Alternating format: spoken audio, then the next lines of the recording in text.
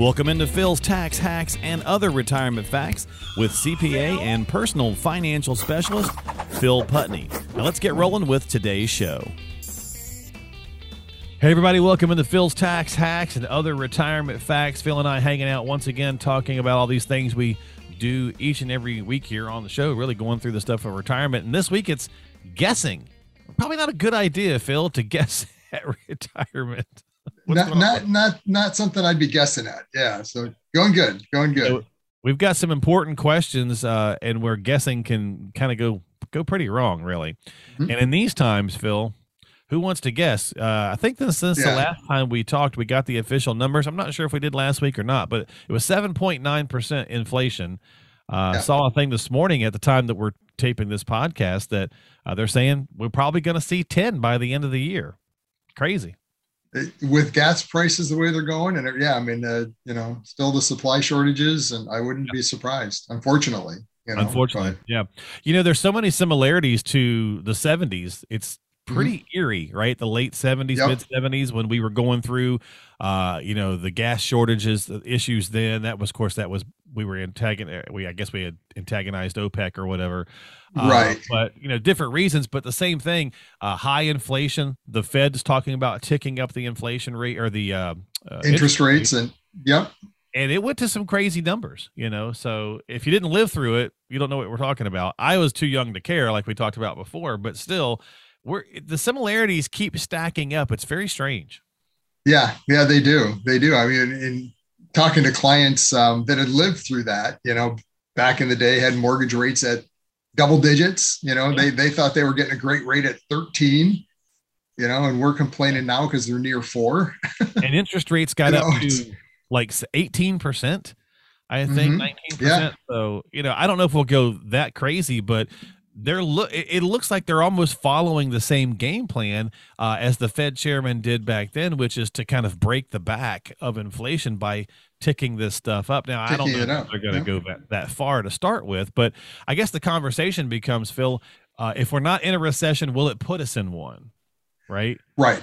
Yeah. And that's some of the concern of, does this just add one more wrinkle stack on top of everything else that, is already pressing hard on the economy. So exactly. Absolutely. Well, let's jump into these questions, that we shouldn't be guessing at. I'm going to shift the order, Phil, since we were talking about this. I'm going to start with inflation, which was actually third on my list, but I'm going to make it first because we recognize it now, right? We're awake to it. Yes. As we've talked about for a number of weeks, whether it's the market being great the last several years and we go to sleep on the fact that it cannot be great, or if we, think about inflation, it's just there. I know it's back there, but whatever. Well, now you're really aware, right? So let's look at this from a standpoint, little back of the napkin math, if you will, on the show for this week. So $5,000, you're guessing at retirement, you're $5,000 a month gets us there. That's what we need on our income to live. Right. Well, under normal inflationary periods, Phil, we're talking 10,000. It'll double in what, 15 years, 18 years? 15 years. Like yep. So what are you doing? Are you guessing? Yeah. I mean, you've got to, number one, have inflation built into the plan. I mean, that's the first mistake I see people look at is that, well, it's been so low, we don't have to worry about it, or market returns will keep up with inflation. I'm not, let's just ignore it. And that's yeah, I mean, the case, the markets have way outperformed inflation till recently. Right. But you can't ignore inflation. And probably the biggest risk you have when you have inflation is that fixed income. Right. Okay. And I think there's been a lot of people with pensions, that fixed income that, they've been okay the last 10 years because inflation's been relatively low. And their pensions stayed pretty consistent, but the gap hasn't widened that much. Because most pensions don't have COLAs. They don't have cost of living adjustment. Exactly. Yeah. Typically it's governmental, some nonprofit, hospitals, things like that might have some kind of COLA or cost of living adjustment. Yeah. But most for-profit companies, they don't have cost of living adjustments. I mean, it's going to be a level income. Yeah. So Social Security, I mean, it's never meant to keep up with inflation, but at least it goes a long way. I mean, which I mean, this year was a a tell of that. I mean, we got 5.9% on, and that was based on last year's inflation. That wasn't even looking at, so who knows what next year's cost of living is going to be from Social Security. But it helps. It helps. Right. So. Yeah.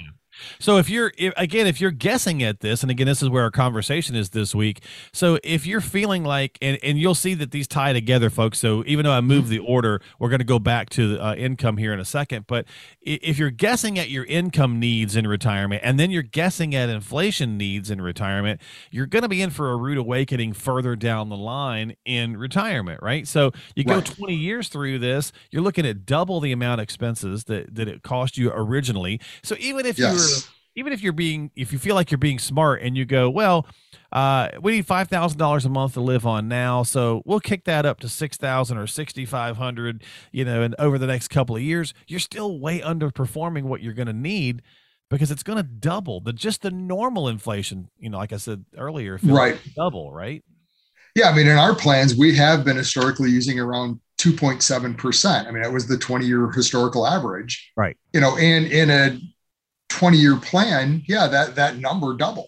I mean, it's just crazy to look at just that small effect of it. But inflation is one of those things you need it in the plan. I don't get too caught up with what it is today and the crazy numbers, because the reality is, hopefully that's well, number one is short-lived, right? I mean, and you have to build in inflation into the plan, but the reality is the real difference is going to be what we call the real return. Right? Because inflation, we already touched on it briefly, that, inflation's back in the 70s, 80s was high, but what else was high? Earnings, right? I mean, look at the bank. What did you get at the bank back then? I mean, you could earn 9-10% in the bank.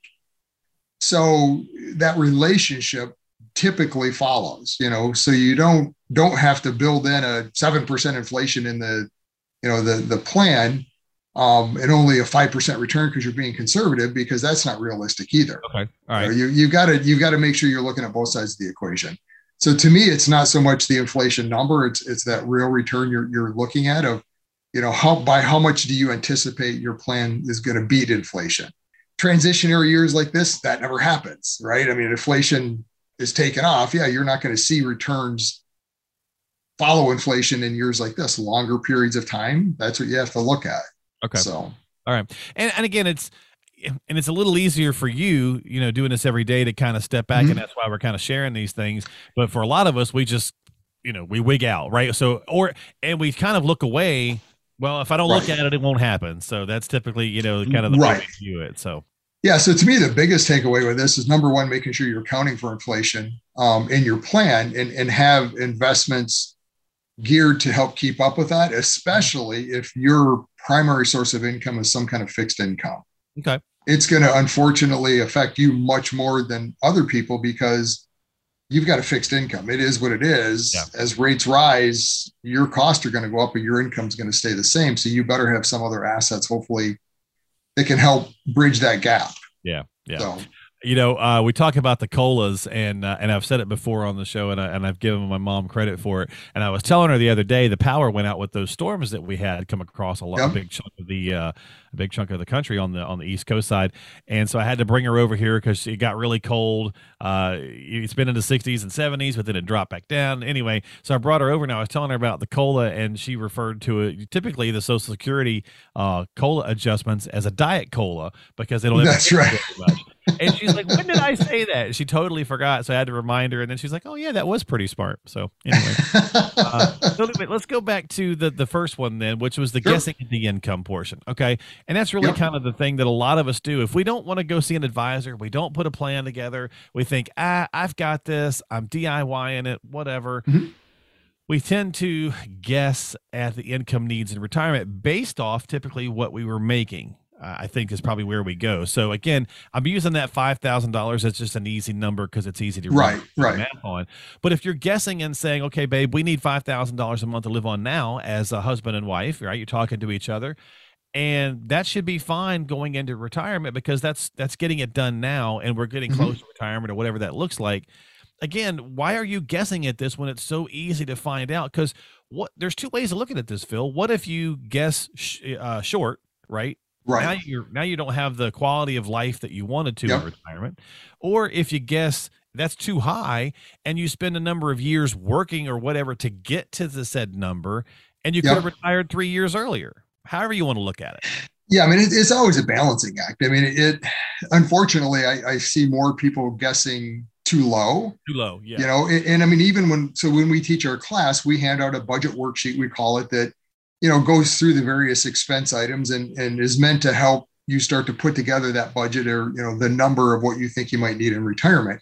It's an interesting exercise, but 99% of the time you're going to underestimate. We all do. We don't realize what we spend. You know, you think of, okay, start adding up, well, I got the utilities and I got this and this and this and this. Well, yeah, that's only like $5,000 a month, you know. It's the big ticket items, right? You know, but yeah, then it's all the extra little things. Look at Amazon. How many packages come to your house a day or a week? You know, I mean, did you build that in? You know, a side note, Phil, I was thinking about this, watching the sheer amount of packages that must go back and forth and buy some return. It's got to be out of control. But anyway, but that's why they do what they do. So, but to your point, though, how much do we do? Right. So the exercise we always walk through with clients is, I mean, number one, most clients, as you get to retirement, you want to maintain a standard of living that you've been used to, right? So you don't go into retirement all of a sudden spend significantly less. Granted, there are certain things, right? So you got 2 cars, maybe you might go back to 1 because you're both not going to work, you know. Right. So there are some things, you know, your clothing might change, you know, especially if you wear suits or something high, you know, more expensive for work. Right. If you've got college education, certain things like that. But at the end of the day, the rest of the numbers are probably going to be pretty consistent. In fact, they might even go up because now you've got more time. Yeah, you're partying. You got hobbies and you know, all these things that you've wanted to do that you didn't have time to do. So the exercise we always walk through is, let's look at the tax return and figure out, okay, your tax return, you earned X amount minus the taxes you paid. So minus your, you know, federal, your state, your Social Security and Medicare. So here's the net number. This is how much net income you generated last year. Where did it go? Yeah. It went one of 2 places. You either you saved it or you spent it. It went to Amazon. Yeah, and exactly. Unless you can specifically say, well, I put it in, you know, this account or this investment, and I haven't touched it, you know. So we're not talking about, well, I put $500 a month over here for my escrow account that I pay property taxes on, because that's an expense. You're spending it. So, you know, well, yeah, this is great. Oh, we can retire now. But if you get there and the reality is, well, we're spending 7, well, that's another scenario. It's like 20% higher. Yeah. You know, and then you got to take that out over the years that you retire, 20%. So you got to extrapolate that out. So it gets pretty messy. And the silly part about the guessing really is, folks, is that you don't have to. I mean, most of the time, you know, and it's not just with Phil, it's wherever you live. If you're listening to this or watching this, you can go sit down with an advisor just about anywhere, and they're going to do those consultations initially. Right. No cost, right? Typically they're all do it for no cost or obligation. So find out, get some more, you know, hard data, if you will, versus just guessing. So let's move it along here, Phil. We'll go to the next one. So I was talking about inflation. Let's talk about like the purchasing things. Again, we'll go with regular inflation as just a kind of the thought, not necessarily. And then you could just say, well, now it's even worse, especially if you're walking into retirement. But where do you stand on the emergency fund versus major purchases in retirement? Some advisors or some people kind of blur those 2 lines. Like, you've got your emergency fund if the roof flew off in a storm. Okay, right. Fine. But what about planning to replace the AC unit? Because, you know, like, it's 30 years old. Do you put that in so there's some fund, or did you plan for it because you know it's coming? Right. Personally, our approach is we're either planning for it, or I make sure that there's enough room in that budget or in the plan overall. So, I mean, when we're planning for retirement like that, I'm never spending down to zero, you know? So a plan just barely works to me if, based on all the math, we've got 5 years left. So if I'm, you know, saying somebody's going to live till 90, they have at least enough money to make it to 95. So we've got a little bit of cushion in there, you know, so that is where some of that comes into play. But I mean, to your point, if there are some known larger expenses, you know, so some clients' cars, you know, they don't lease them, they want to buy a car. So we'll put a car purchase in every 3-5 years, whatever their number is. Right. Yeah. These larger expenses. I've got a lot of clients I work with that as they're kind of bridge or nearing retirement, they're spending a lot of extra money up front doing those big items, right? So they're replacing the furnace, they've done the windows, all the big ticket items, getting ready. They've taken care of getting ready for retirement. Yeah. So I mean, yeah, you can drive yourself crazy if you're trying to nitpick and put every little piece into the plan, but yet you've got to think through some of it. Yeah. Right. And make sure there's enough. Yeah. Make sure there's enough wiggle room, so to speak, in the plan to accommodate some of that. Yeah. So I'm with you on that, because I've been doing that myself. Turning 50, I've been doing things to the house for the last couple of years. We plan on dying here. So I've been doing little things so that I while I'm working, so that I don't have to necessarily worry about those things in retirement. But the downside is, Phil, maybe I started them too early, right? So you can't. So you're going to hit the end of retirement. Yeah, exactly. Yeah. So I'm doing them at 50, and then I might get to like 75, and it's like, oh, the AC units, because it was 25 years ago when I replaced them all or whatever. I will say this, though. We all know they don't make things like they used to. Knock on wood. I have my upstairs, my daughter's, since she's no longer home, there's nobody ever up there. So we barely have it just kick on in really low temperatures, kick on in really high temperatures. But that thing is 37 years old. It's a 37-year-old train that still gets it done, knock on wood. Yeah. And I'm terrified to change it, because I know the next one I put in there will probably last like 10 years. That's right. Even though it costs twice as much. So and this thing's like a tank. So I'm just like, keep doing your thing. But anyway. All right. So the final one here, Phil, healthcare costs, guessing at it. The normal medical cost in retirement. Your cost of Medicare supplements, those kind of things. I mean, that's a pretty known number. We know what they are today. Personally, when we're projecting it, I'm always putting in the highest plan. So we're using like a plan G today that's covering basically everything that's out of pocket. So we're eliminating that unknown of out of pockets. Okay. Putting those premiums in. Then the other side of it, we're going to assume double whatever the inflation is. So if we're using, 2.5% inflation on everything else, I'm going to assume 5% on medical. Right. Yeah. Just because medical, like education, like so many other things, have, significantly higher inflation numbers. Yeah. So personally, I mean, that's how we handle it is, number one, don't ignore it, put it in there, understand it, run the math on your scenario, your state where you live. What does it cost? What's it going to cost me for Medicare Part B, for a supplement, for my prescription drug, all the different components. I'd encourage you to estimate on the high side. So take the plan that is you want to think about the Cadillac plan to eliminate that unknown of deductibles and run with that. So, and then the other side of it's long-term care. Yep.